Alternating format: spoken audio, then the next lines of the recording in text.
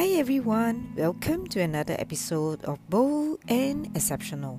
This is Angela O, and today my topic is on dealing with difficult people.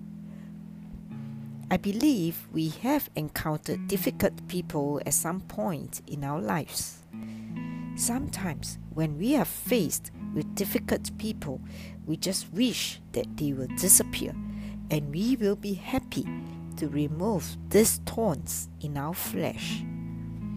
Yet, when I reflected on those times when I work with difficult bosses or customers or colleagues, I have to thank them because they are the ones who taught me valuable lessons which I couldn't have learned elsewhere.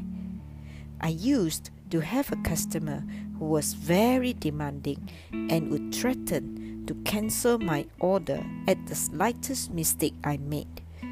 This was how I developed patience and strengthened my skills in managing difficult customers. When we learn to change our perspective and look at the positive side of things, we may find that something good can emerge from our bad situation. Let's try to see the cup as full instead of half empty. So, happy selling. And if you need to reach out to me, email me angelao@heartsell.sg or visit my website at heartsell.sg.